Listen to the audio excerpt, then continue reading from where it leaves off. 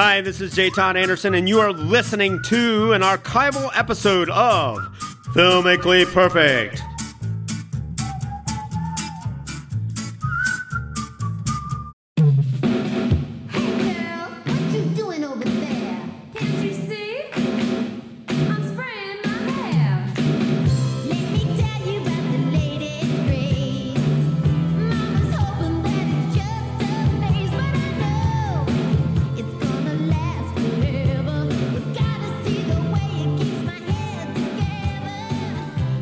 And on those dulcet strains, it signals another beginning of Filmically Perfect on 91.3 WYSO, a very special edition as I, Nikki Dakota, your host, am joined in the studio today and live and in person, none other than J. Todd Anderson. J. Todd, welcome. Hello, Nikki Dakota. Storyboard artist for the Coen brothers and friend to all the big stars. We are so honored to have you live today. The honor and pleasure is all mine. And I'll tell you who else, live via video phone. I'm telling you what. We are getting filmically, perfectly, amazingly technology up to the minute. It is the Film Archivist Nitrate Film Division for the Library of Congress, Mr. George Willeman. George, welcome, and thank you for being here.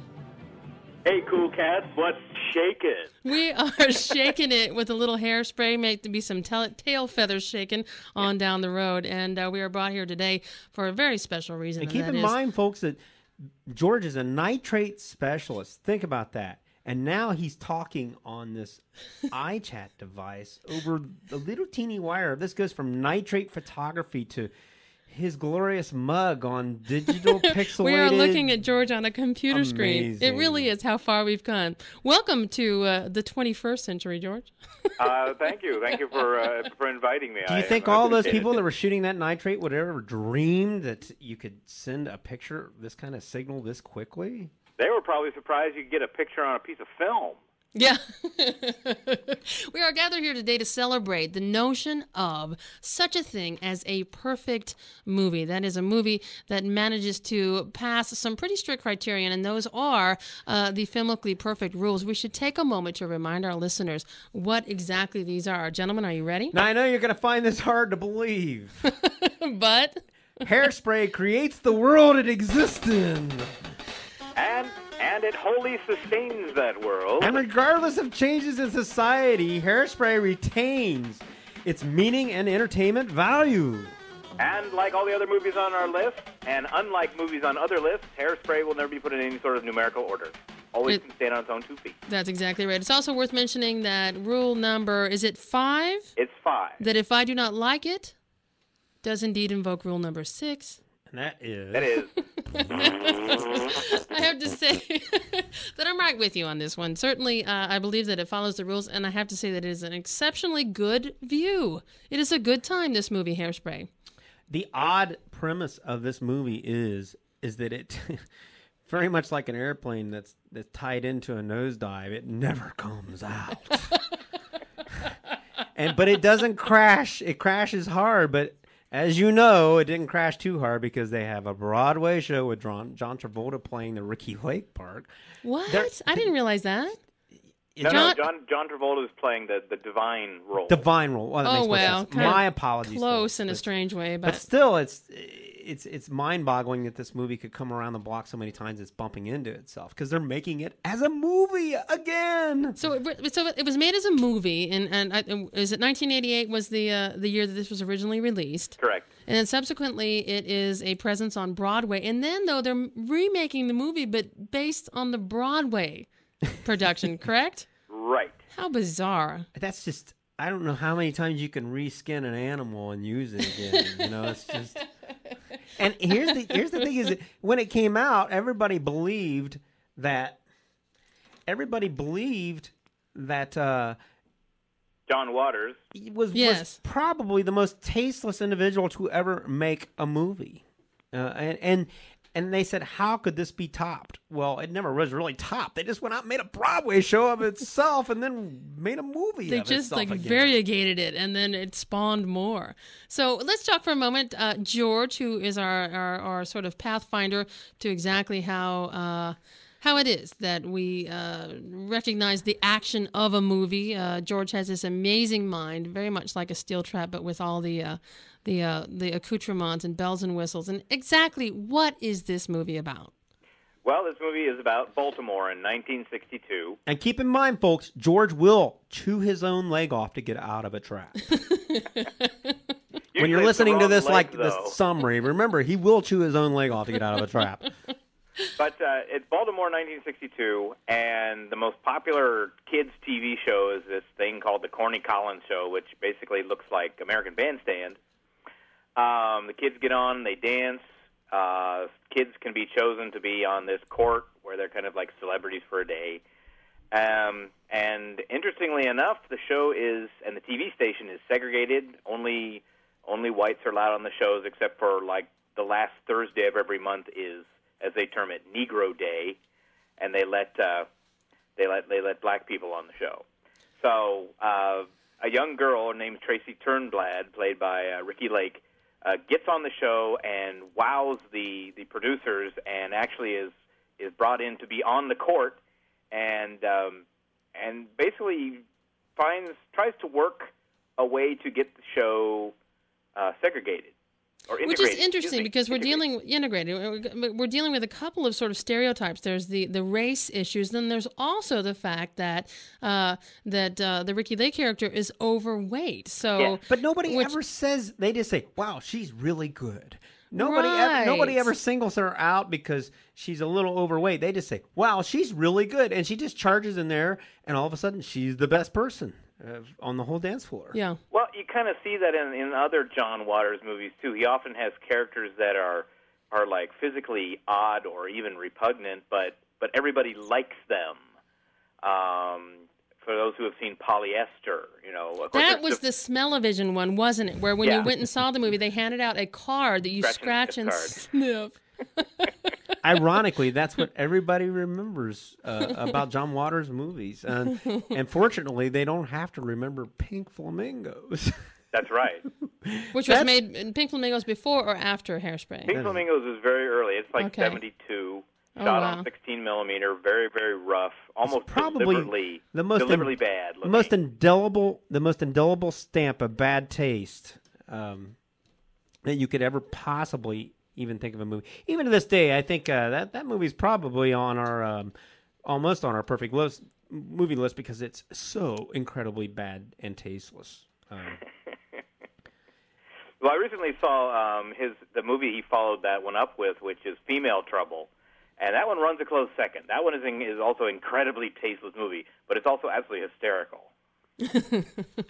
Yeah, John Waters is, and a lot of things you always seem to remember him by is that great smoking ad that he did in the movie theater where he inhales all the smoke and he tells you to smoke, and it's just... He's telling you to smoke? Isn't that right, George? No. Yeah, but no, basically he says that, that I'm here to tell you there's no smoking in this theater, but wouldn't you enjoy a cigarette right now? Oh, and that's bad. Big, huge inhale. That really is funny. So bad. Honestly, I don't think anybody else could have gotten away with it besides John Waters. Well, he's certainly a sort of a character. He almost has the sort of cult of personality that maybe, suddenly I'm drawing a blank, the Campbell Soup guy. Andy Warhol. Andy Warhol, that he just can almost get away with anything because his art is so sort of odd and bizarre. But let's talk a minute about how the setting for this movie, he takes great attention to detail in setting this sort of, is it early 60s scenario? It's 1962. Yeah.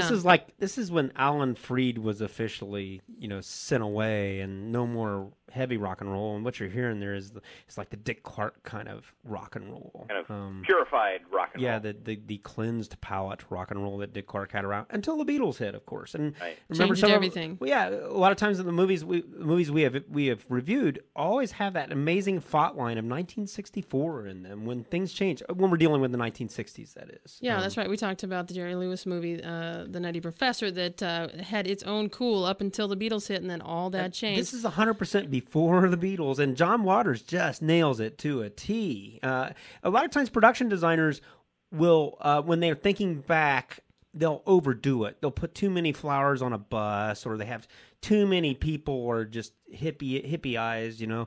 But John Waters got real close to the edge of the 1964 rules on this, don't you think, George? Yeah, and it's very interesting that when he wants to make a point, or he has a really pointed satirical note, he will go like way up. He'll go over the top. Way over the top. I'm thinking of the scene with the Beatniks, Yeah. who are played by Pia Zadora and Rick Ocasek. Yeah, how and they're funny. completely silly. I mean, it's just a total caricaturization of the Beatniks. And the father, you know, that has the joke store is yeah. Mr. Novelty, who is Which is Jerry Stiller. Jim Ben Stiller's dad, yeah. he's completely over the top a lot of times, and that's him taking one of those big mallets and racking it over your head, and saying "ding." Oh yeah, ding, but and ding. it's like parents always seem to. I don't know what kind of a relationship John Waters had with his parents, but if it's any indication from his movies, I don't know how good it was because like I mean, Edna We can is guess. an interesting character, but she's kind of rough on her daughter, and then the other girl, the challenging girl, the Van Tussles, whose mother's played by Debbie Harry. Debbie Harry with the most outrageous hair you've ever seen, and the famous Sonny And Sonny Bono, Bono. As her And father. they, again, you know, whereas Divine's character of Edna is somewhat played a little more low-key and somewhat realistically, the Van Tussles are totally over the top, and they're and totally... the station owner, played by Divine, is completely over the top. Yeah, the station owner who's like this horrible racist who looks like something out of the Huey Long story. And that's Divine, right? Yeah, that's Divine playing the other plays character. himself. He did several times. Yeah. We're talking about Hairspray on Filmically Perfect here on 91.3 WYSO. As being a perfect movie, I will give you that it creates the world. It's worth mentioning that in Baltimore at the time, in John Waters' young upbringing, this was a 6-day-a-week show. He's actually patterning this after his own upbringing, his own experience as a young man. And this went on. What people don't realize, I mean, most younger audiences... they don't realize, and I was a very small child. Live television was how they filled the airtimes, and one of the ways they did it was by having these crazy, insipid dance parties every week. And sometimes they had them outside around swimming pools, and they had a local DJ who was very popular, just like this movie. And he would spin the platters, and this is what they had. They filled television with live television with these crazy shows. It was kind of a virtual community before there was an internet, because people would stop by and send telegraphs. I mean, that was for real. Send a telegram in to ask such and such a couple to dance the lead. So one of the leaders on that was Dick Clark and his bandstand thing, and everybody just kind of followed suit. I think I'm not so sure who was first, but I know that everybody did it, and I think Bandstand was one of the first ones to do it nationally from Philadelphia. I believe you're right, yes. And, I'm sure there were others. There was one out of Washington called Teen-A-Rama, which was actually the first dance show for African-American kids. Is And that there's right? There's What a a really name. great documentary that was on just a few months ago called The Teen-A-Rama Story, where they talk about this show. And I think I remember hearing that this show was somewhat of an inspiration for John Waters in the making of Hairspray. So certainly it creates the world. And as far as sustaining it, I have to say that the music in this movie goes a long way toward that. What great tunes. Yeah, and I mean, I think there's a few of them that were written for the movie, and a lot of them that were purchased for the movie. But the recreations are like spot on. I mean, it took me a while to really try and guess which ones were new and which ones were old. one of the only things that I did not see that they didn't really get quite right was a few years back we did this movie. I did this movie with George Clooney called Confessions of a Dangerous Mind, and we had to look at all the old bandstand tapes because we emulated that. George emulated that in the show, and he didn't like to use actors portraying like Dick Clark. So you would see Dick Clark on the television, and then you would see another person out of focus. It would be Dick Clark. But my point is that I could not believe how terribly awful the artwork was on those shows. They were cardboard with speckles on it. and John Sayles, or excuse me, not John Sayles. I'm really sorry I messed that up. John Waters, his set looks really good, man. So maybe it's a little too good. Yeah, I mean, most of those old sets were really rickety looking, but his is very, very clean. And of course, you wouldn't know that unless you went back and looked at some of those old tapes like I had. And I remember we watched those, we thought, wow, the Florida is really bad on these shows. You know? Yeah, old bandstands are amazing because the sets are as cheap as they could possibly get without them just falling over. They probably did fall over. It That's probably looks why like they're not extant. it looks like one of your kids, Nikki, the kindergarten things hanging. I'm not kidding you. It was really. Then you see John Sayles' take on this, and it just looks, John Waters. You could I say. did it again. My That's all right. apologies. John Waters' take on this, and it's real pristine and real colorful, and the colors all balanced. So maybe he created the world in which it exists a little bit too well. But Well, I think a lot of it, again, John Waters is like one of the main proponents of Baltimore. I mean, almost all of his films take place in Baltimore, if not all of them. And this being sort of a dream piece, a remembrance of Baltimore past, I think he very deliberately makes it a little more colorful than it was. The show, this is how he remembers things looking. Sure, well, that's artistic license, isn't it? Oh, yeah. Yeah, but what's interesting here is all of a sudden I was kind of suddenly aware that Baltimore had a past after watching this movie. Balto what? Well, it's interesting. They had the Orioles, and they used to have the Colts until they moved out in the middle of the night. And what Yeah, I is this remember town? that, And all of a sudden, John Waters is speaking reverently about this. Prince past did of it for Baltimore. Minneapolis. The And boss it's does interesting. it for There New Jersey. are actually, there are two major filmmakers who both are from Baltimore and do films on Baltimore, and John Waters is one, and the other one is Barry Levinson. And it's George, kinda what like- are his films? Like Diner, Tin Man. Oh, Tin Man, yeah. Avalon, and so Rain Man. and Rain Man. Although that one does not take place in Baltimore. No, but he used to hit Baltimore pretty heavy, and between those two guys, all of a sudden, Baltimore was happening in place in the 60s and 70s. Well, and the one thing is, I think Barry Levinson's films all have this sort of almost mystical approach to Baltimore. Kind of misty and remembrance, but I think John Waters, with his kind of crazy, cockeyed look at Baltimore, is probably a little more to the way it was. Yeah, Or John is. Waters definitely has that paddling machine effect, with his movies on Baltimore.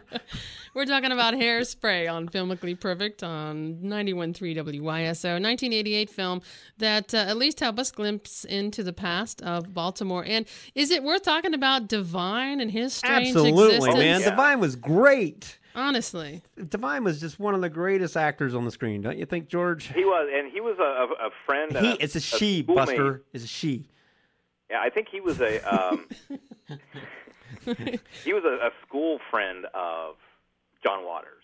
What is Even it? George cooler, that not only is it about Baltimore, but he actually uses the people and friends that he came up Divine was Divine a he or a she? A he. So with. he Born a he, but I think that there's more No, to I it than that. No, I don't think so. No, I think okay. I don't think he ever had any sort of surgery or anything like Yeah. that. I think he always just was he. does since he's a he, does that guy command presence on the screen when he's up there? Huh? Yeah. I mean, that guy really knows how to swing, doesn't he?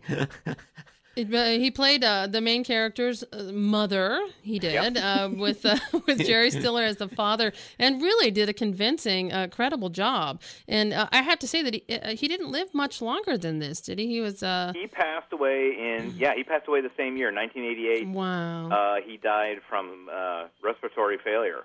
Oh heavens, my! So this was his last, his swan song, if you will. Yeah. Yeah. He sure cut a groove on the screen, though. George and I were talking earlier, and some of these actors that work for John Waters, they just kind of disappear, like Leslie Ann Powers, who's the cute girl that can dance in this movie. She just disappeared. We don't know what happened to her. Yep. Friends of his, is that it? Probably, again, more people the more Baltimoreites that he got into his movies. There's something I want to say. I was an exchange student I happened to find myself in London when the Frankie Goes to Hollywood was really, really popular, and we'd just gotten over there, and the Relax video for the Frankie Goes to Hollywood prominently featured Divine, and we were over there, and I had just seen Polyester, and went over and saw this, and I thought, who is this person? And then come to find out more fully that he is Divine, and indeed. So interesting. And did he have much work, Divine, beyond the work with John Waters? Or He had a couple things. He was in Lust in the Dust, which I believe is That was with directed Tab by- Hunter? That's with Tab Hunter, Yeah. Paul Bartel well, what's movie. that? Yeah. And he's Okay. in Trouble in Mind, which is an Alan Rudolph film. But yeah, the majority of his stuff is with his old buddy John Waters. So, And they must have had a really good working relationship because, I mean, how many people could get an actor to pick up dog excrement off the sidewalk and eat it? I mean, that's the finale of Pink Flamingos. Basically. oh, heavens. Well, yeah, you got to trust somebody. We're not here to disturb you about Pink Flamingos. We're here to disturb you about Hairspray. the sequel of Hairspray and the show of Hairspray. So has any of us actually seen? I haven't. Have you gentlemen seen Not I, said the little anything pig. about the Nope. Broadway production? Do we know anything about the movie that's coming out? No, but I sure am glad that George straightened me out on the fact that John Travolta Is plays not- the divine part, not the Ricky Lake part. Right. You know, Ricky Lake had quite a spin in the talk show circuit after this movie. That's right. And she was very, very good in this movie. There's some really fabulous dancing in this picture. They're on their toes doing a very genre kind of based dance, and it's just fun to watch because they're so good. And she went on as a very popular. She was rivaling Oprah, I think, at one time. But was there any more film work for her particularly? Because I don't remember any. She's in Crybaby, which is Another John Another great Waters. movie. Great movie. And after man. Crybaby, I think is when she went on her diet and lost all of her weight. Yeah. Which is the second Got her time or show. the third time? I'm sorry, what? The second time or the third time? Well, much like her talk show cohort, Oprah, she's gained and lost. But you haven't heard much from her for a while. No, but no. My guess is you'll hear something from her soon when this sequel of Hairspray is resurrected. I guess so. Well, Now, not here's an resurrected. I guess it's a interesting- new movie. So An interesting local note for Ohio is that one of the actresses in the new version of Hairspray is from Dayton, Allison Janney. Oh, how about that? who has went she- on to do fabulous work and a lot of marvelous movies as Right. a She's- very serious actress. She's playing Tracy's friend's mother, the one who... Debbie Harry's character? No, not Debbie Harry. I can't remember the actress. Oh, the name. mother that was so strict and The crazy mother who makes her wear the big P on her shirt. even though her being punished. for being punished, although her first and last name both start with P, so I think Yeah. the whole effect is lost in that. But John Waters, known for his completely offbeat humor, just really. It's got that offbeat is more than just a pattern, man. It's that offbeat is only John Waters. You could, I dare say, George. I mean, I dare say this very seldom. You could watch about 5 seconds of this movie and know instantly that it was a John Waters picture if you had I not would say, seen yeah, this this- movie and you've seen all the other John Waters. He does everything with style. That's Right, and that's he the guy's gets saving grace for everything. He gets his actors to act. I mean, seriously act in a very strange patterns. I mean, their speech patterns are strange. Not to mention the eye lines in some of this show, boy. I tell you, the way And by eyeline, you mean as the camera as in relation to the face of the person. occasionally they'll just go on an eyeline binge where they're saying something, but he's moved it so subtly you didn't notice that he's moved the eyeline. You know, all of a sudden you're saying, "Why does this feel uncomfortable?" Like Deborah Harry and the bomb in her head. That's no surprise that they had to recompose the frame size from 185 to 166 and use some doorways to keep that thing in there because it's so tall. The And, hair is memorable. yeah, and then you startly say it's the hair, man. That's what's odd about this thing because you don't Right. realize that Well, he and has then composed something things. like the hair, like the big wig at the end, is that it's totally ridiculous.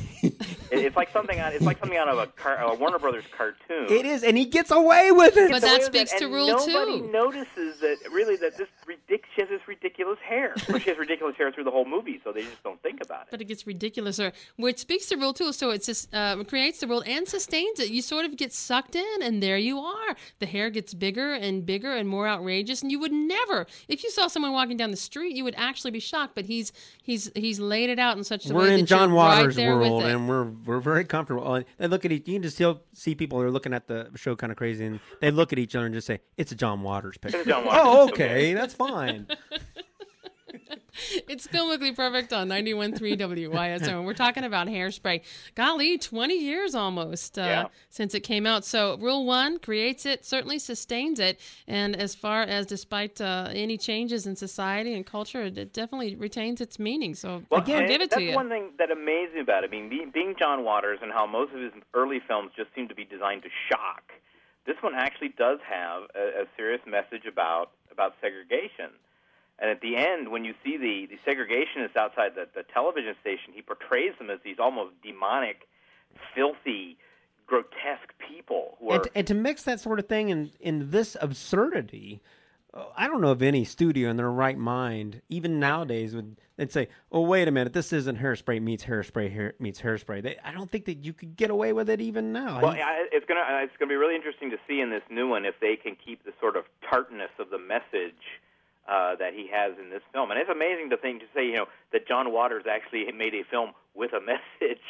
But this one does. If for nothing else, it really does have quite an amazing message. Well, it'll be interesting to see how it all pans out. It's sort of like, what if, what's the Mel Brooks one that was the Producers? The Producers. It was a movie, and then now it's Broadway. Well, they did the And are Sunset they gonna Boulevard, make a movie and now? I don't think that's made it to a sequel yet, but they made that on Broadway, Sunset Boulevard. It's just this evil new Death Star that's saying any classic perfect movies on J. Todd and George's list must die. I'm waiting for the musical version of The Day the Earth Stood Still. Yeah. It's just because it was big letters, just Klaatu, with a big exclamation point at the end. George Bush and Dick will be dancing, or else whoever the administration is at that time. Yeah. Gosh, gentlemen, we are quickly running out of time. We've been talking about Hairspray on Filmically Perfect here on We know you're going to 91.3. throw rocks at us, folks, but it's still on our perfect movie list. It really is. It has its own legs. It just walks around, does whatever it says. I'll give you that. Some And I people also do. thought that there was a certain cute factor that I had not remembered from You'll the never first catch viewing. George and I saying that. It was cute. Oh, never. In its own way. So listen, if you have some thoughts on Hairspray or any of the perfect movies that we have reviewed here on Filmically Perfect, please stop by the website. In fact, write to the Film Guys. That's Film Guys at perfectmovie.net. You can check us out on iTunes. We're on the npr.org site. We're also at wyso.org. So many ways for you to connect back. So if you have some thoughts on Hairspray, or check out our list of perfect movies at perfectmovie.net and see if you have some thoughts that you can send our way. And on that note, George Willeman, Nitrate Film Archivist for the Library of Congress, you are the greatest. Thank you for joining us by video phone today. I know, thank you. And also, And of course, the second greatest. second greatest, the Dickie. yes, no. And the third greatest. No, the janitor, go away. The fourth greatest. He is the coolest storyboard artist to all the big stars, J. Todd Anderson. Gentlemen, thank you for joining us. And any tip of the hat for next time? Yes, next time we're heading to Once Italy. Upon a Time in the West. Oh, get it Spaghetti now. Land. Once Upon a Time in the West next time on Filmically Perfect. Gentlemen, thank you. Bye-bye.